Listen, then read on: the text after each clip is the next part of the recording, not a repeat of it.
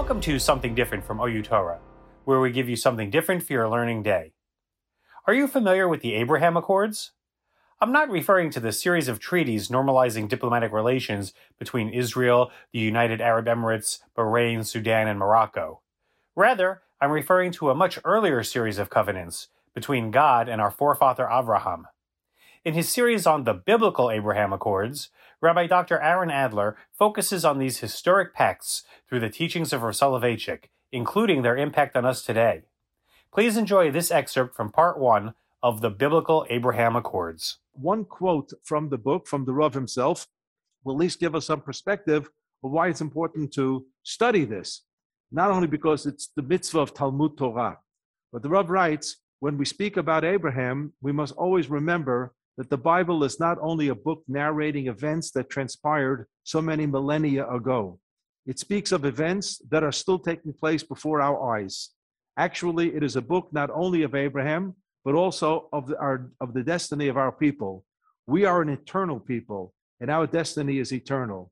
And the Chumash is the book of our destiny. So again, we're talking about Avraham Avinu, the person, and his family. We're also talking about ourselves, our contemporary situation. So some people who are gifted in drasha, drush, homiletics will always know that you can sift out a text and somehow run an idea that's a current events idea. Every shul rabbi will do this in his Shabbos morning drasha to try to show that there's some aspect from the parsha that's relevant to today's day and age. But Rav felt it's beyond just being a nice drasha on Shabbat in the morning in shul, but it's something that we live by, and we still live by the Abraham Accords from the days of the Torah. And we will see throughout this series that it takes form in different spheres of life. One being the theological, one being the social, family, and many, many, many aspects of Avraham Avinu's life, the details that are found in the Chumash and then somehow supplemented by midrashic material.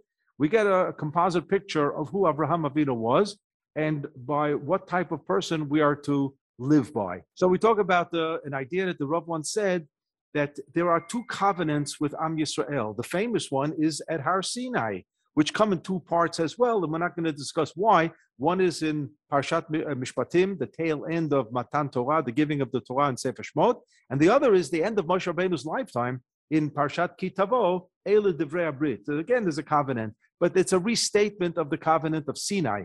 So Sinai, Har Sinai, is one covenant, but then there's also the covenant with the forefathers, Brit Avot, the forefathers, Abraham, Isaac, and Yaakov, which is those are the Abraham Accords that we're going to be talking about. What exactly is the difference between those accords and these accords, this Brit, this covenant, and those covenants? The answer, the Rav said in a very, very general sense, says the Brit Sinai, at Har Sinai, we were told and taught what to do and what not to do. But in the Brit Avot, we were taught how to do. It's a very big difference, very, very big difference. How to do something.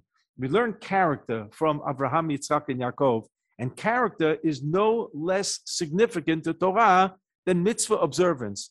And you know that our Chachamim had the expression that derech eretz kodma Torah, that proper behavior precedes Torah. And sometimes we are familiar with Torah personalities who do not act properly. It's a very sad thing. It's almost bordering on a chil Hashem when you see it happen. But Chachamim say, before you even get to a Torah study, let's make sure we're dealing with somebody who has decent human character.